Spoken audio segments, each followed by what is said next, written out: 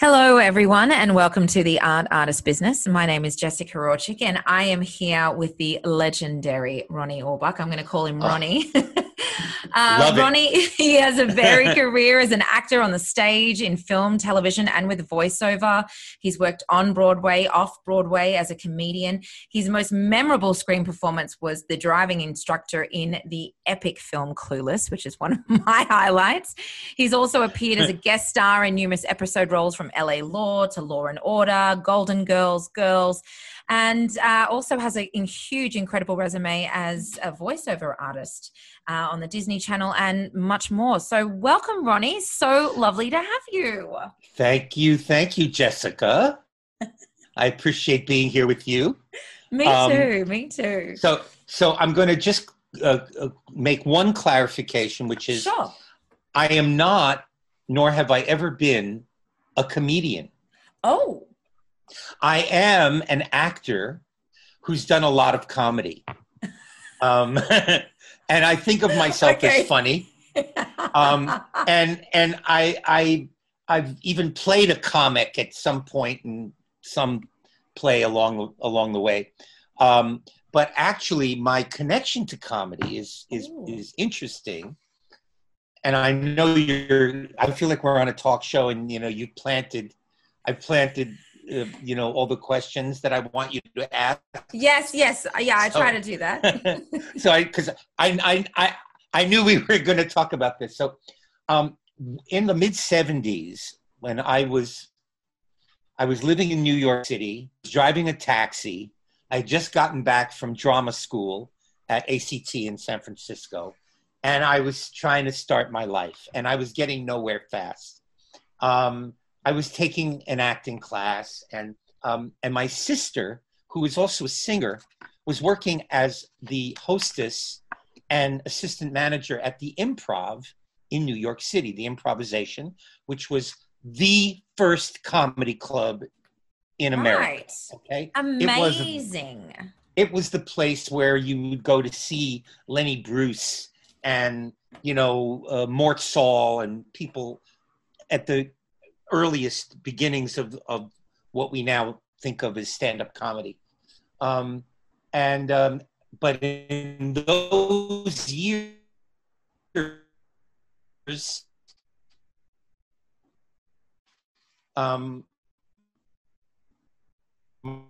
my sister was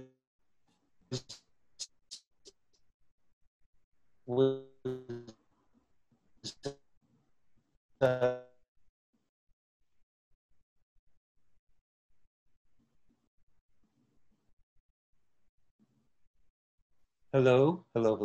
Hello, you're back. Oh my I'm gosh. back. We lost you for a second. It was a glitch. I know. Okay. All That's right. okay. This is the beauty about this. We can edit. So take me back. All right. Take me back and All right. So anyway, as I said, it was 1975, 76, 77, those years. Saturday Night Live had just premiered, the original Saturday Night Live. So Belushi and those guys were coming into the club to sometimes go up and do a set or do something. Robert Klein was there all the time.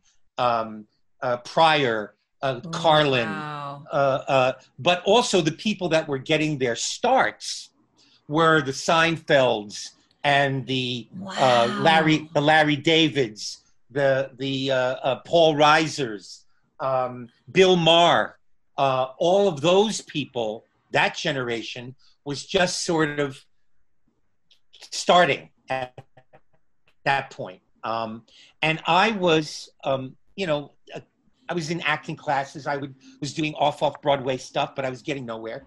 And there was a comic that I became friends with a lot of the comics. And one of the comics named Rick Overton he had like an audition for a sitcom. And of course, I wasn't getting any auditions. At this point, I had no agents, no unions, nothing. So he said, I got these sides. Would you read with me? So I read with him.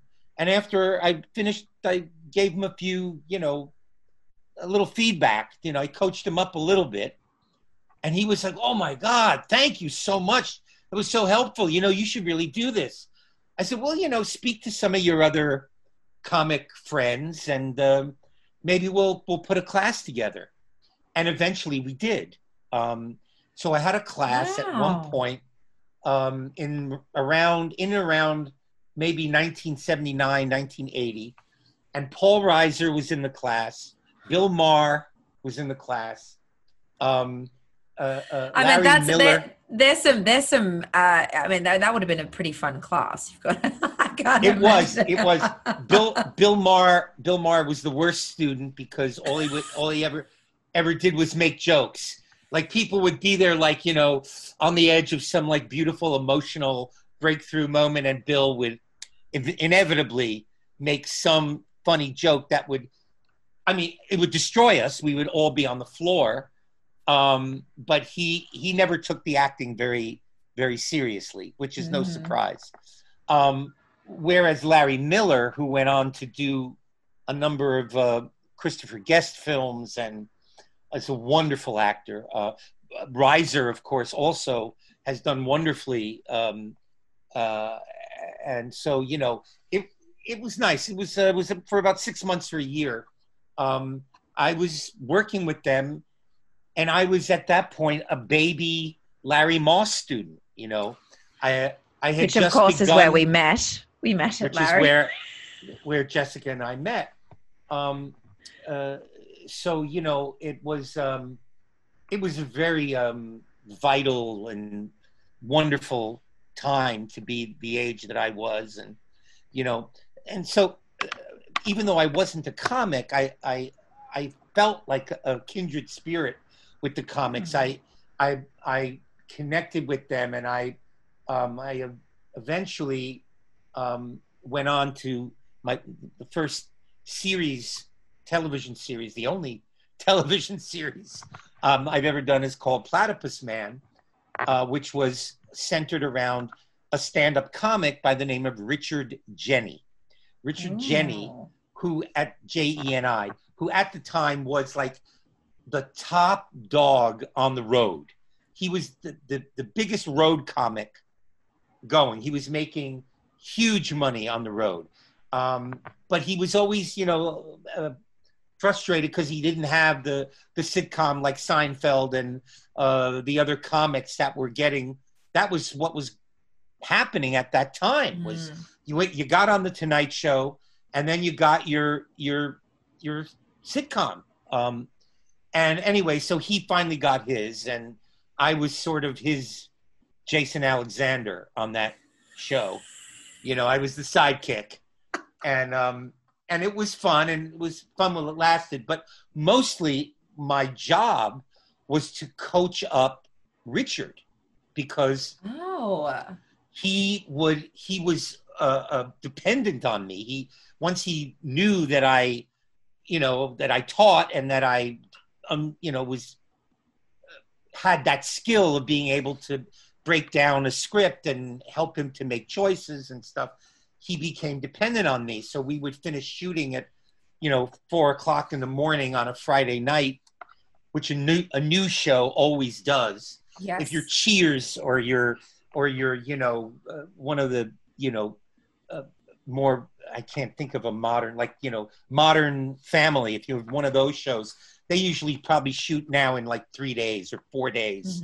And, because they're like a well-oiled machine. But a new show like we were, they shoot 5 different versions and endings, and because they're unsure of themselves. And so we'd finish at 4:00 in the morning. At 5:00, I would get my first phone call from Richard.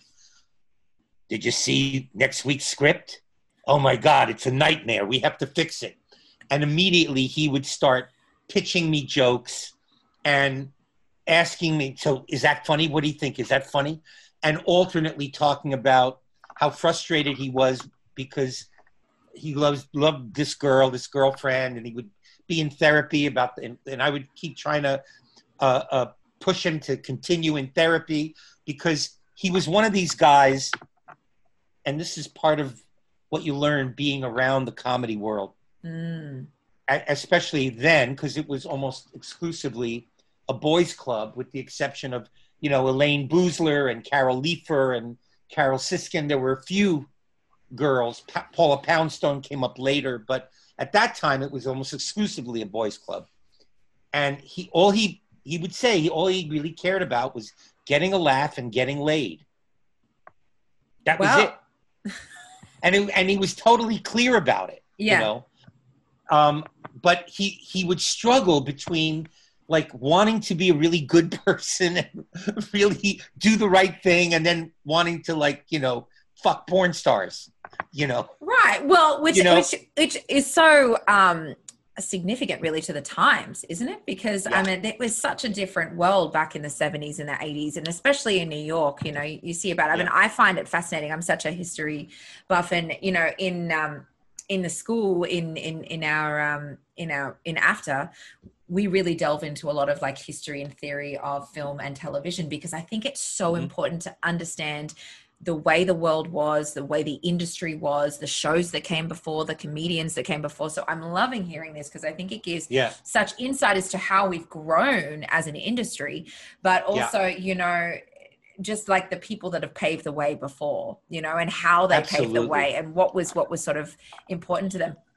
I love that you bring up all these great people and names, because like, as you know, I'm asking my question, which we were having a bit of a laugh with before the show started, and you were saying all these people you wanted to have dinner with, but I would really love to hear, because you've been able to work with so many great people already. I'm like, who haven't you met that we'd love to have dinner with and talk?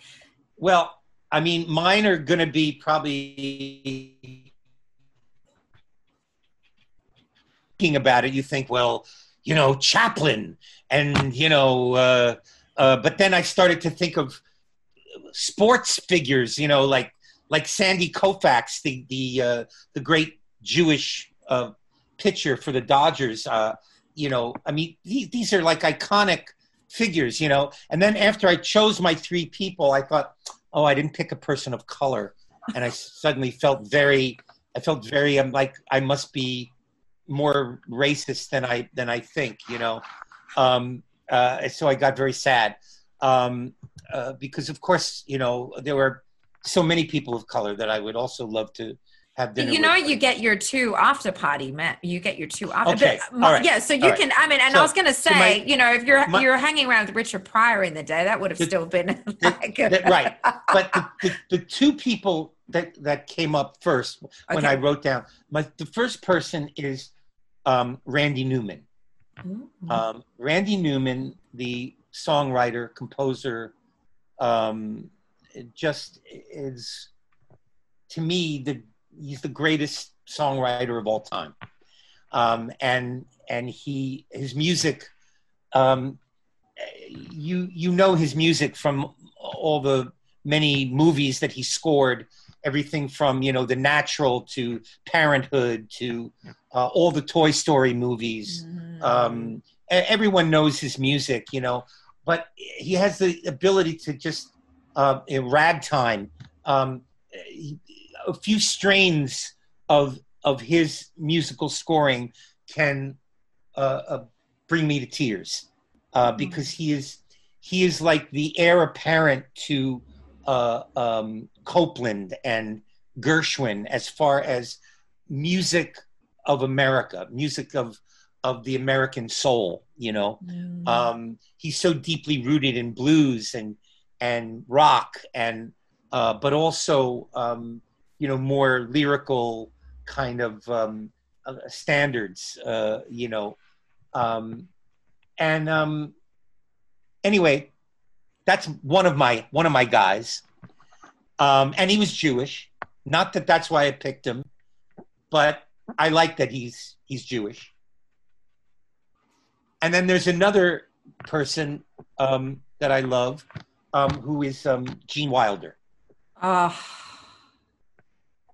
And Gene Wilder, to me, is everything that I have, that I strive for as an actor, particularly as a comic actor.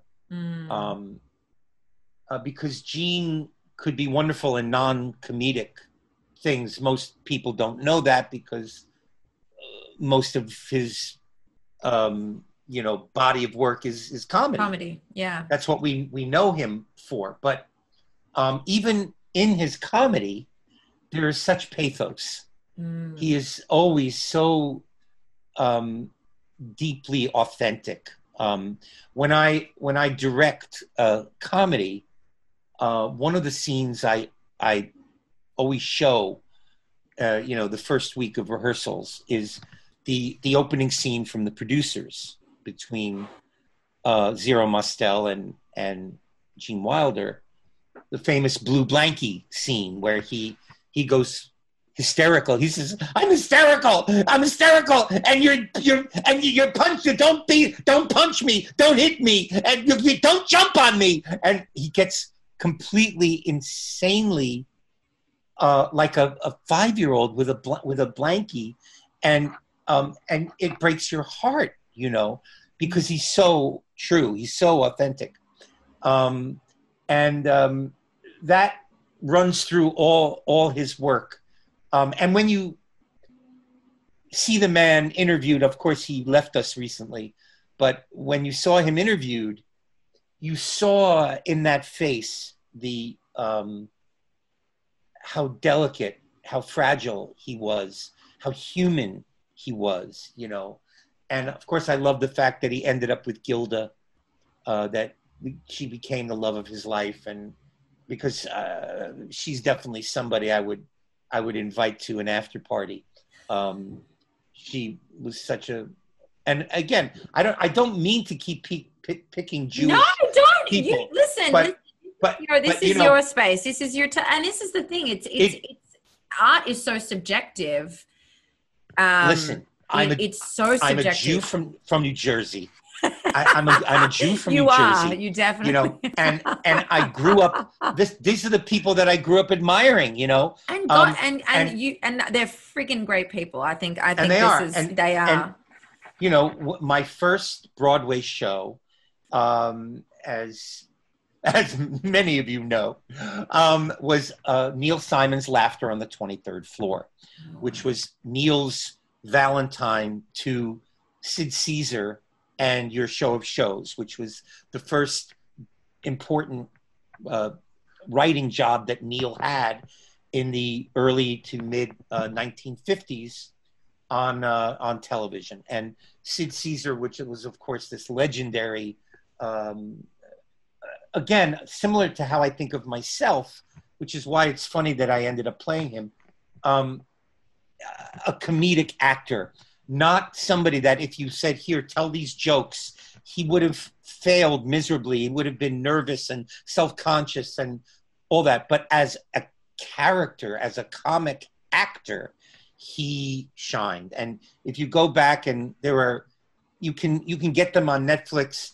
There's one called 10 from Your Show of Shows.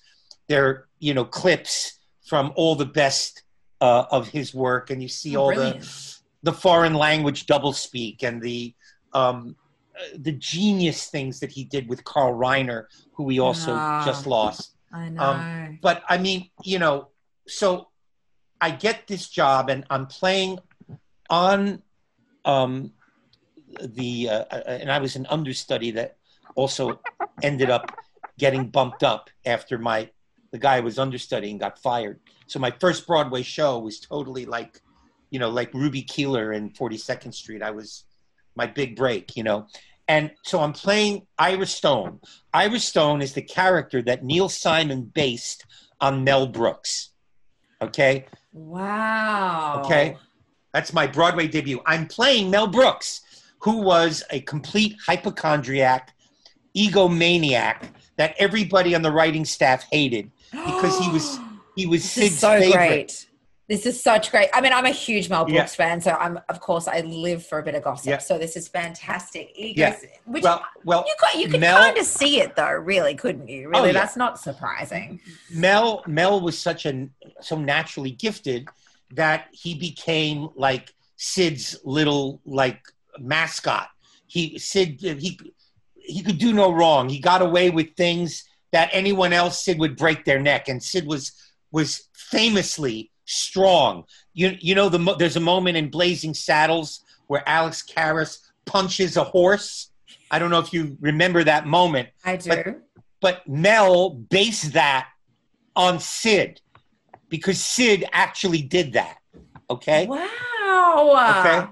So these are little things you're learning. Yes. So it's a lesson now, in comedy. So I open on Broadway.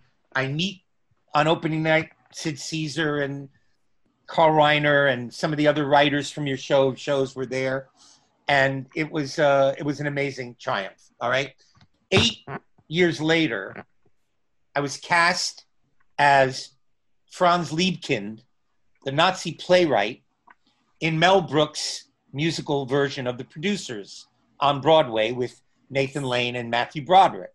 Wow. But so now, after playing Mel Brooks in my first acting job on Broadway, now yes. I'm in Mel Brooks's show which is also related to his most famous movie. I mean, well, the Producers, even though Blazing Saddles and Young Frankenstein did much better as movies at the box office, everybody's favorite, of course, was The Producers. If you were inside, show business, etc. But I end up blowing my knee out in tech, out of town, famously in Chicago, and never made the Broadway transfer. So that was kind of sad. And I always talk about these two events in my showbiz life because it's sort of the yin and the yang, you get the big break, you open on Broadway versus you get the big break, you open on Broadway, and then you lose the biggest hit ever on Broadway and your career goes into the toilet. Except it didn't. It only went into the toilet. It did briefly. Briefly, but it's so funny that you talk about this because this actually happens. Like, I mean, I speak to quite a lot of, obviously educating actors, and we talk to them a lot about this because this is a bit of a different world into like listeners at home in Australia, actors in Australia to actors in the US. And I say to them, you can think you've got a job. You can come, you can book a pilot, you can show up, you can table read, you can get that far. And then they go, cool, you're done. Yeah, it's just like that. And if a joke doesn't land, if something isn't there, and I think this is great, this is such a lesson in comedy, but it's the small details. So it's like if something, it can be over that quickly, and it doesn't matter how far. And I've even heard of, ideas where people they shoot the pilot and it just doesn't work, and then they will literally reshoot the first episode and they would have already recast you.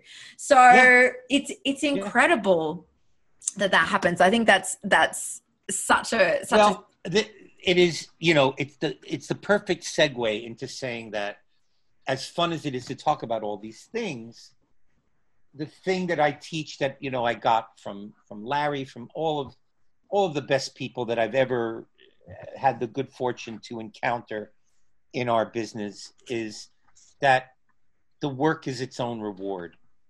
I love that. And that there really isn't anything else. The rest of it is lovely. I mean, I'm not kidding you. To get a standing ovation on Broadway, to know in your bones that you're in a scene and the audience is roaring, and that you have complete sense of power. A joyful kind of power that about where you could take it, how far you could take it. Those things, those don't get old. I'm not going to lie to you. I still love acting, and I still love being able to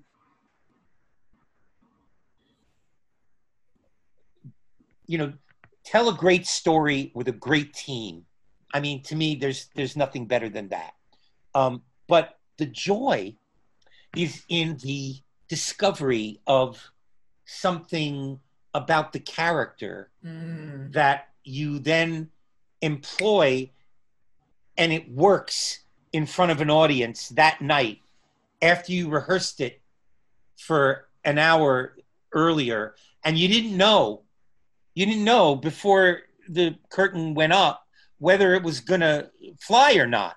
It might just fall like, flat as a pancake. But you get out there and you try it, and it works. And it works based on all of your planning and your investigation and the trial and error, the work that you put in. And to me, that satisfaction never gets old. Mm-hmm. I love it now more as a teacher and as a director, in terms of how I can help someone else, sort of catch lightning in a bottle, but that experience only comes from having your focus so deep inside the work, so fully concentrated on what am I doing and why am I doing it, and what do I want to get from this person? How can I get it better? What can I do better to get it? What could I do? What would be more interesting? What would be more surprising? What would be less predictable? All those things that go into building a performance or building a monologue or a scene.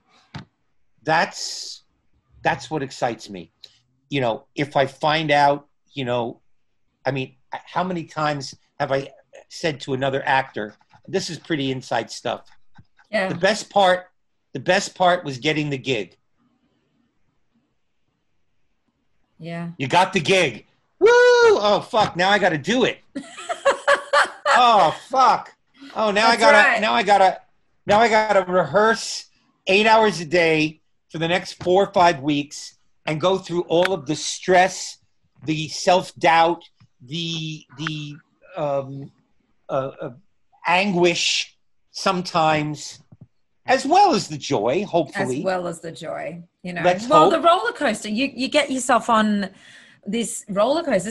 This is this thing. I feel like if everything was always perfect and easy, I'm not actually sure that actors would really enjoy it. I think it's a secret inside that we actually quite enjoy going on this emotional roller coaster ride of a variety of feelings. And this is something that I'm constantly trying to make all our actors that we teach aware of. It's like emotions are the best part of what we do. That's why we do what we do. We get to have, 10 emotions a day and love that and know that that's part of what we do. It's great. It's exhilarating. We are lucky. We are lucky that way. And that's what I tell my actors. I say, especially my beginning actors, every day you have to cry. Every day you have to laugh. Every day you have to get angry. Every day you have to experience your fear. Every day. Mm-hmm. Just not because I said so, but just because if you do it every day, it will get easier and easier for you to access it. Mm-hmm. And that's what we do. We're emotional salesmen and women, right? That's what we do. What do you got? What do you need today? You need joy, you need pain. What do you need? I got them all. You got it all. And you can't have more ease or comfort with, I'm not in the mood for my anger. I don't feel like getting angry today. I'm too, no, shut the fuck up. You have to be angry because Tennessee Williams requires it, or whoever it is that you're doing, You bring up such a great point, because this is one of the things we definitely talk about as well. And actually you bring up two great points that I'm going to delve into. But one was definitely, we talk about the daily self versus the artistic self. And this is actually one of the things that we sort of delve into, and saying that your artistic self. Say it again, the daily self. Self versus the artistic self, right? So the daily self has the ego that comes in. I don't want to do this. I'm not in the mood. I have all this stuff going on. Like, I'm not good enough. I've got all this stuff. I've just had a fight with my partner. I've just, I'm struggling for whatever's going on. And this is the thing that gets in the way of doing the work. And what we say is, when you're stepping into your artistic self, or actually one of my incredible creative directors in the program. I mean, I can't claim this as my own, but this is definitely what she teaches, and I am adopting it in huge capacity.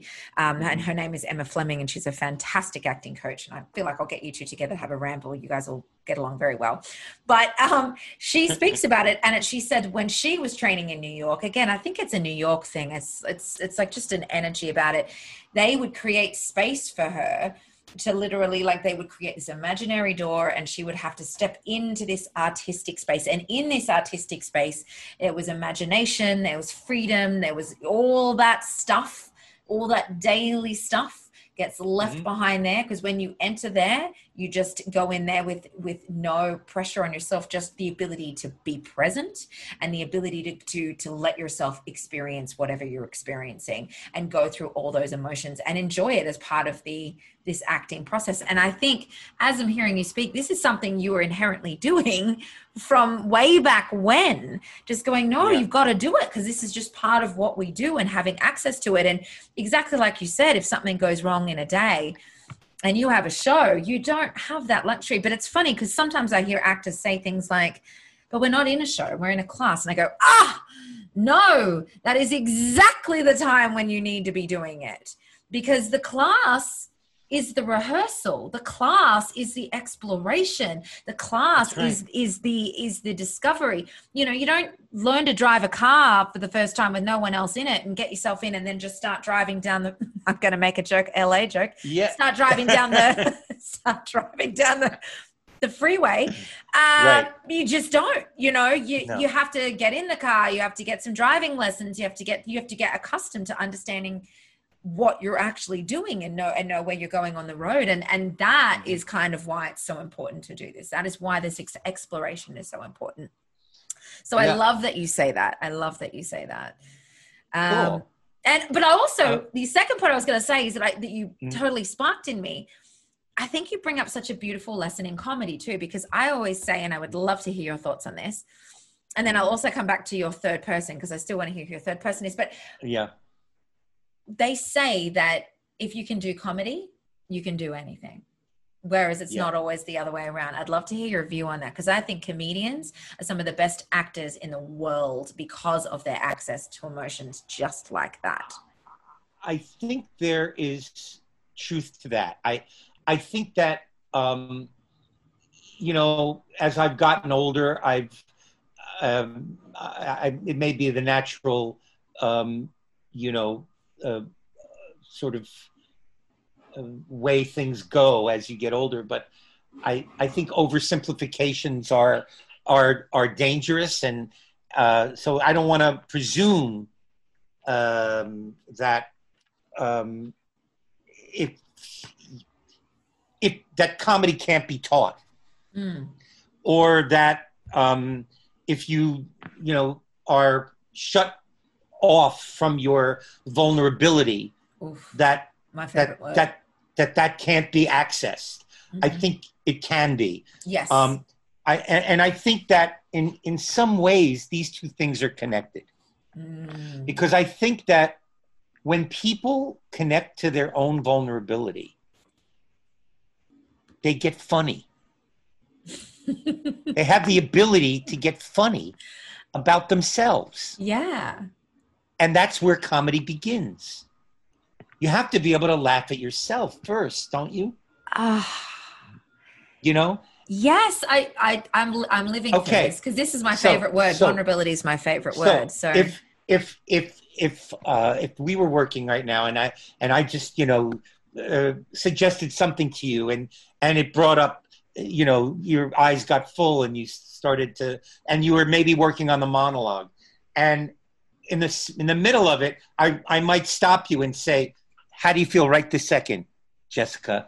And you would say, good. Yeah, I feel good. I'm loving this. Yeah.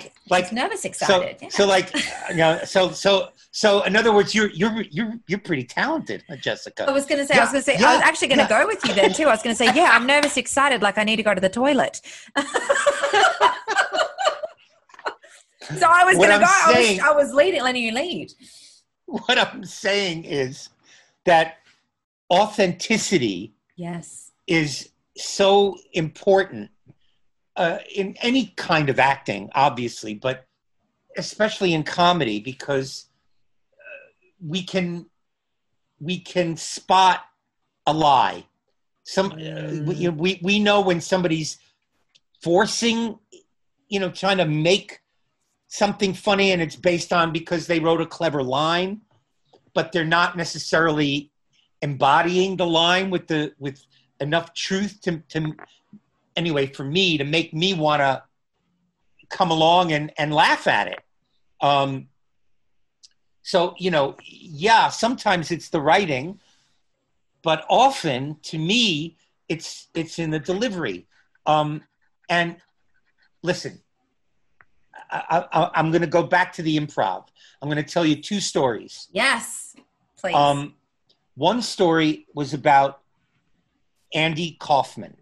You know who Andy Kaufman was? Of course I know who Andy Kaufman is, yes. Well, Andy was in his heyday in those days.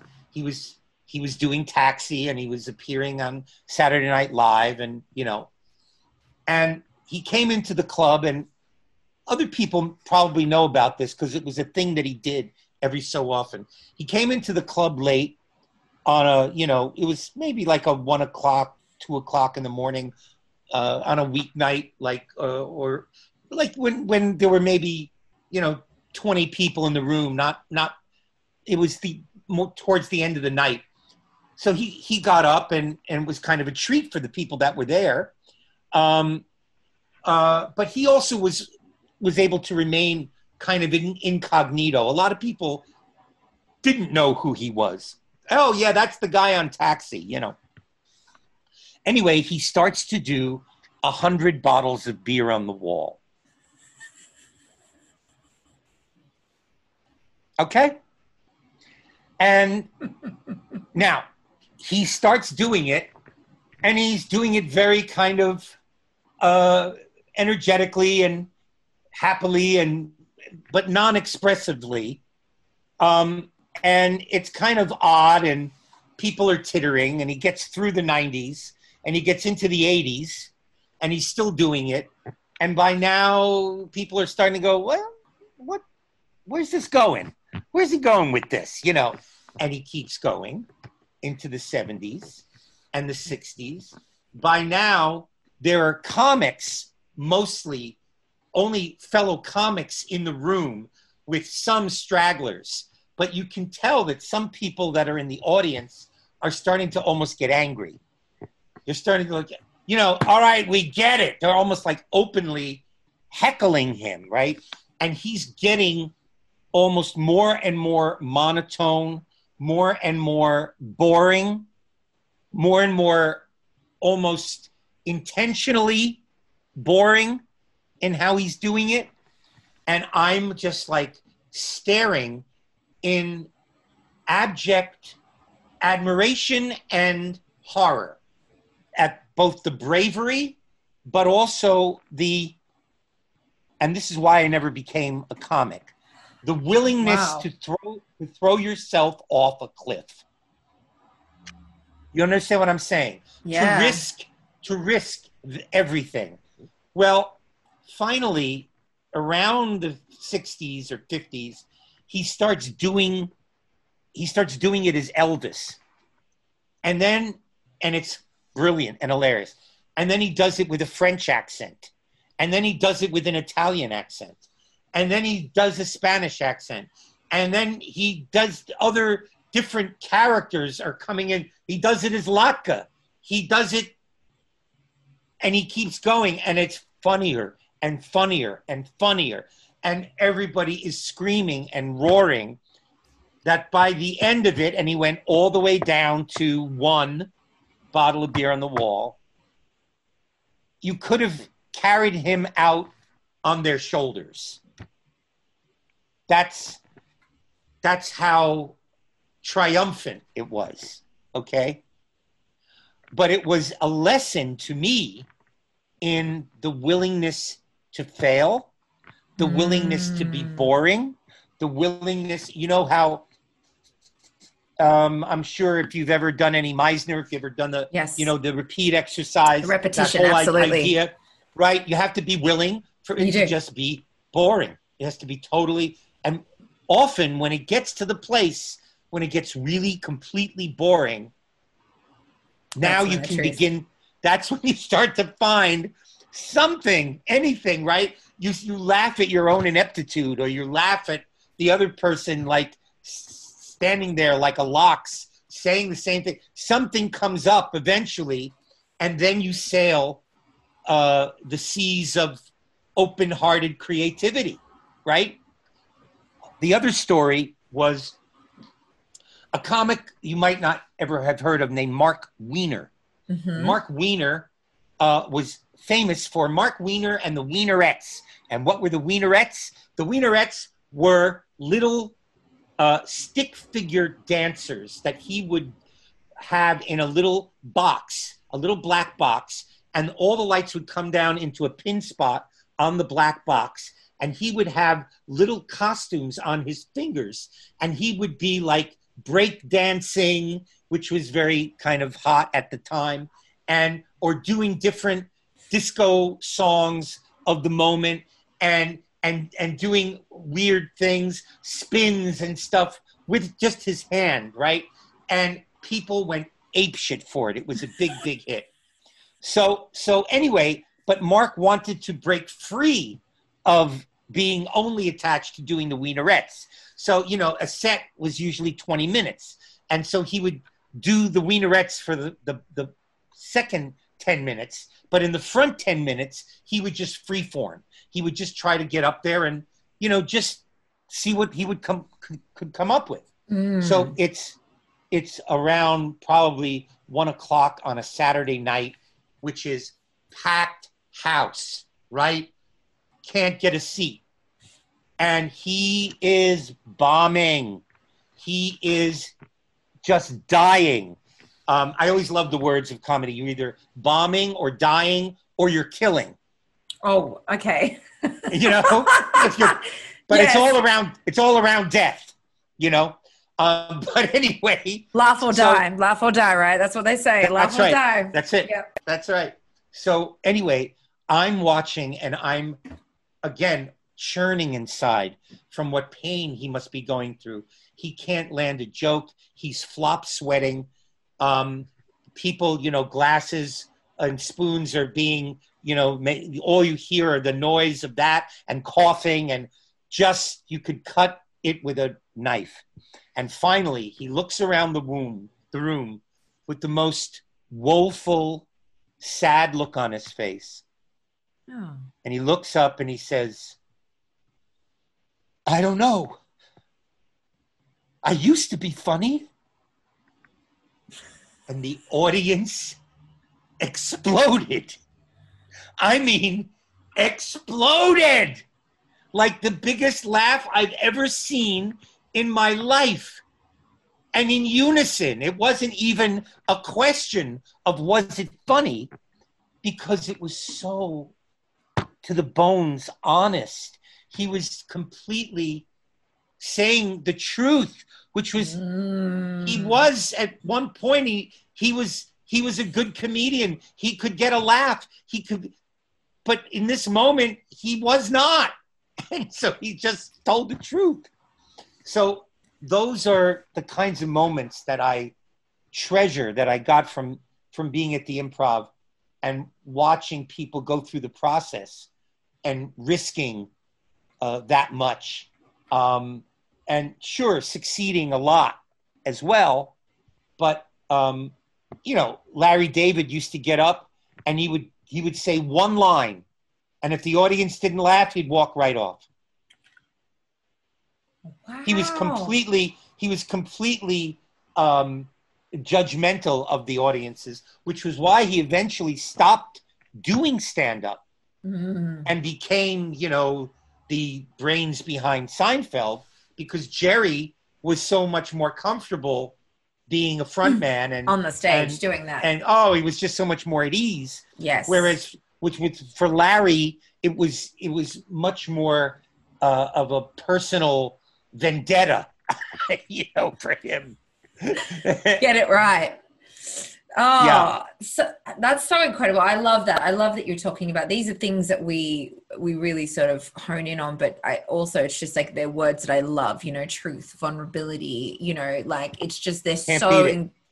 you can't it's the essence of being an actor and I love that this is what you're saying too is the essence of comedy because I think you're so right and I've never even really had a chance to look at it like this before, which I think is just Well, such if you a think of if, insight. if you think of all of the best comedic performances Mm-hmm. you've ever seen, Truthful.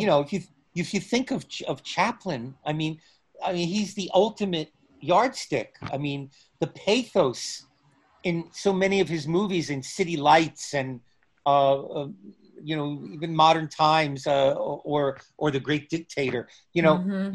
You see this human presence, and his uh, so often his comedy is not mean spirited. It's sweet and silly and goofy and kind of dear in a way.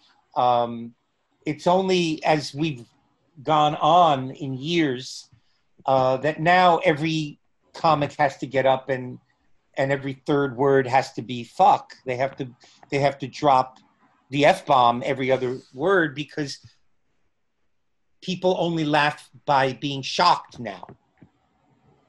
Oh. It's humor has uh, gotten to the point, except for the best. Listen, the best of the best can still write a joke that's clean and hilarious. Mm-hmm. I don't take it away from them. But I'm just saying that in our current zeitgeist, it seems that uh, there are too many that will take that easy road, easy way out, Yes. and thinking that well, I shocked them, so and again that goes back to Andy Kaufman. As long as you're compelling, you don't necessarily have to be, like Neil Simon getting, three laughs every page. You have to, like, it's almost like it becomes non-formulaic. If Mm-hmm. you're interesting, if you're compelling, if you have something to say, I'll give you another one. I'm on a roll. What can I say? There was a famous guy by the name of Uncle Dirty. And Uncle Dirty was a brilliant, very funny comedian. Used to open for the Grateful Dead and Bob Dylan and people like Oh, that in the wow. 70s. And he was always tripping. But anyway, It's always on acid, so that he was was always on very. acid. He was famous, and he had really, really long hair. And in those days, No, not look, when I knew him, oh you no, know. it's great. It's great. So his thing was he would go, when there used to be a dial phone, you need the visual for this, Oh yes, like the circles. right? And he'd say, "Hello, is your mama home? No, foo foo poo poo caca." Click. Okay, that was the level. That was the level of Uncle Dirty. Dick jokes, tit jokes, defecation jokes. Oh That my was it. God. All right. But then he would start to talk. And he'd say, but people, you got to understand the military industrial complex. You got to understand what's going on here, man. And he would go very deep into philosophical theorizing and all this. And then he would start to lose them. He'd bang right back into a dick joke. He'd get them laughing.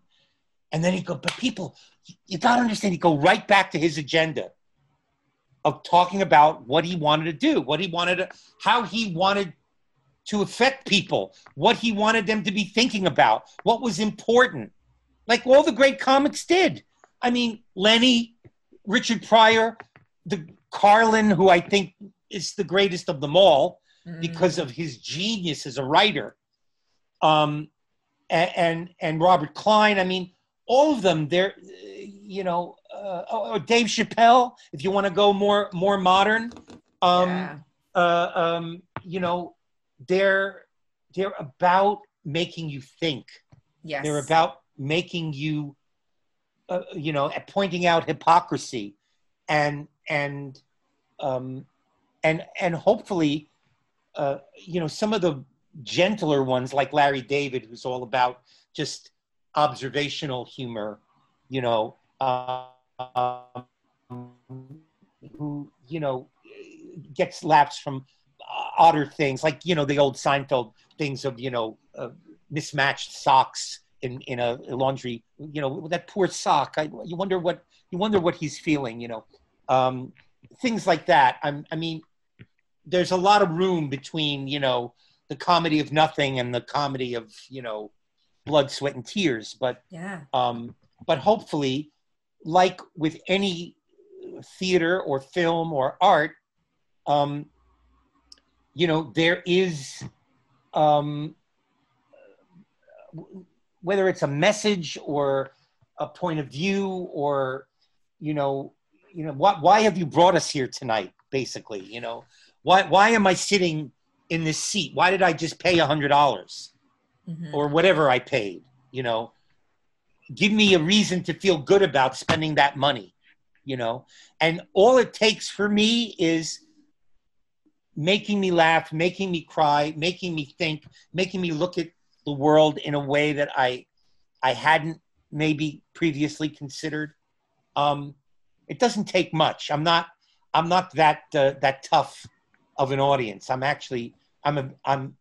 become an easier and easier audience. I'm less and less judgmental as I get older because I know how hard it is. Yes. You know, I always think of Mike Nichols, who famously said, it takes 4 hours of rehearsal to make one good minute on the stage. Think about that. Yeah, no, I know. I just took that in. That's why I took a lovely deep breath on that. I took that right in. Yeah. But so true. So true. Yeah. But I mean, you don't find that daunting, do you? No, I actually find that quite endearing in a weird way, because for me, the rehearsal process is, like I said before, it's the classes, it's the discovery. It's everything. It's the exploration. It's the fun. You know, yes. It's reminding, you know, I think where is a really important part of what we do, at least the way that we think, and certainly I'm hearing it today, is just reminding actors about the fun. Not about the result, about the fun in the work, because there is a reason that we're drawn to it, and there's a reason that we want to do it. And so if we really take that idea of this, you know, results kind of, you know, that everything I'm doing has to have a result. No, the result is in the work. The result is not about the job. The result is actually in the feeling you get from the class. It's how you feel when you're going through the process, you know. Yeah. I mean, that was kind of, you know, I think that was where I definitely, even I know we did Larry and you saw me, but I had such a breakthrough in that class because I was reminded of why I do what I do. You know, why? And it was like, oh, it's just the pure enjoyment of affecting other people and moving other people and being vulnerable in front of other people, and how powerful that whole experience was. So and that not only is it powerful, it's enough. It is enough. Oh. You don't need anything more. It is enough. That's all you need. You know, I was thinking about there was a great golfer named Sam Snead, and somebody asked him, "Well, do you have any advice for me?" If an amateur golfer he said, "Yeah, hit with your practice swing." I love it. Hit with your practice swing. So just do, when you get into performance, do what you're doing in rehearsal.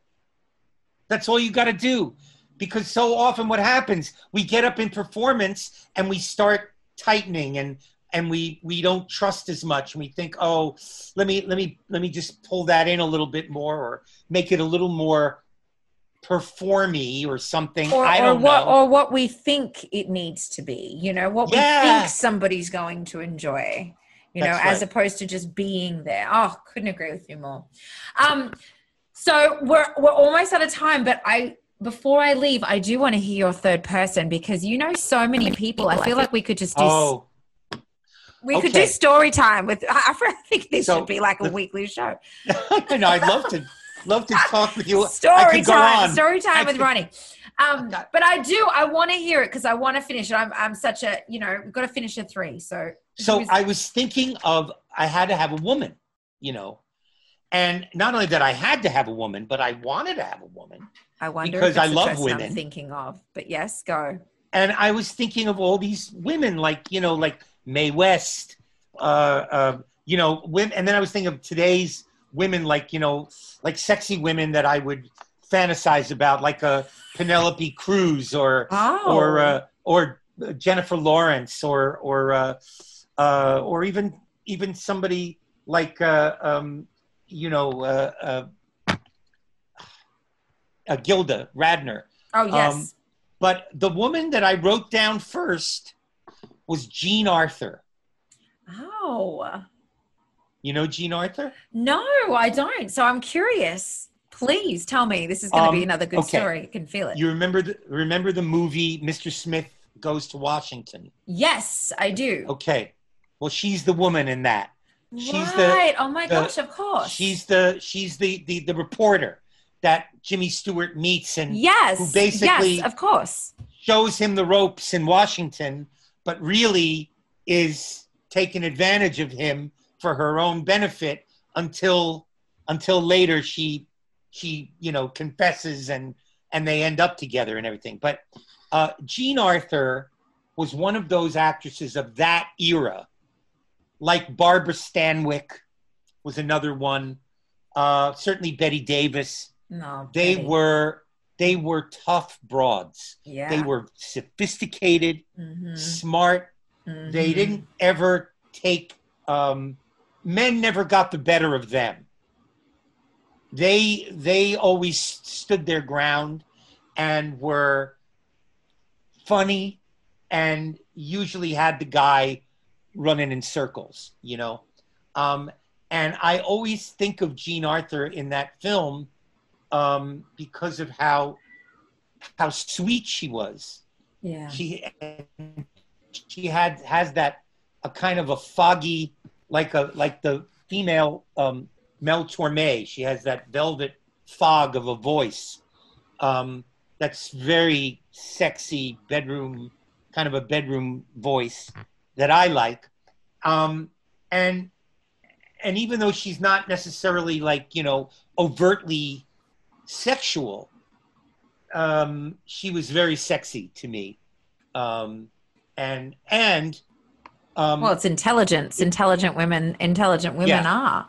Yeah. And how it relates to now is that in working with some of my female students, I'm trying to help them to have role models of females that, even back in the days before women's liberation, they were plenty liberated, plenty standing up for themselves, plenty, full of temperament, which I find so often that frustrates me for women a lot, that they've been so subjugated and brainwashed in many ways into being objectified, being there to please a man, using male yardsticks to judge their own value or worth, and which I think is heartbreaking, so rather than be more male at succeeding than men, so you succeed more, why not succeed in the way that women do? Well, this is the thing. This is a whole nother conversation, but but I love it because, femininity it's such a important word, but I feel like for many years, and even as a woman, it's been it's almost because it's it's a boys club, as you say, you hear it, but it's been a boys club in nearly every industry for so many years. Yeah. And it's been and still is. Exactly. And so for us, it's like this word of femininity is in some way seen as a weakness, whereas femininity is the vulnerability and its strength. It's the reason we have incredible female leaders right now around the world. It's the reason that women are standing up and making absolute incredible strides of change. I would like to say that I consider myself one of these women that is going around trying to say, hey, I do too. We don't need to do this anymore. This is not the way that the world needs to be.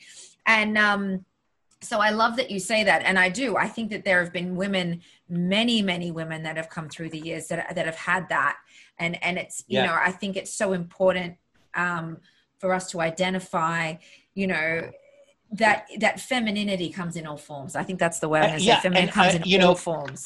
In the same way that nowadays there's an expectation from white people that we stand up for our sisters and brothers of color, and you know, that if you're not anti-racist, you know, then you're racist. You have to, because you're not helping to fix the problem. And I think it's the same in terms of men standing up for women. Yes. I really feel that. I think, you know, I was blessed to have strong women around me growing up that I respected. But I think I've seen the other side of it, which is how abused women can allow themselves to be, or not even allow because they have no choice. Well, you don't. You know, it's become a thing for women to feel easier being smaller because the loud voices that are toppling them over. But the reality is, this is the time, I think, now for anyone that's ever felt small. Now is the time for the small to actually stand up to the large, and for us to actually have what I'm really hoping we're going to create is a world of more equality. You know, a world where there is no large and small, you know? No, where we're all different. We're all just different, and we all have a different journey and an experience. Apples and oranges. Yeah. And what an incredible friggin' note to end on. Listen, Ronnie, you are brilliant and fantastic, and we've loved having you. And I am really excited to see whatever else is in the future for you. And I know that whatever it is, it's going to be fantastic. And if our listeners are out there, do you have social media that people can follow you on, or, you know, find you if they're looking for a great comedy acting coach? I'm on Facebook. You can definitely find me there. So private message me if you're interested in that, or just say hello. I don't do Twitter. I don't do Instagram. I'm pretty much of an old dog when it comes to that. But but I definitely am, you know, interested in connecting, and, you know, especially nowadays when we all are starved for connection more than ever. Absolutely. But you're a complete pleasure. It's a joy to talk to you. Thank you. And I do hope that this is only the beginning of a wonderful association. Absolutely. Me too.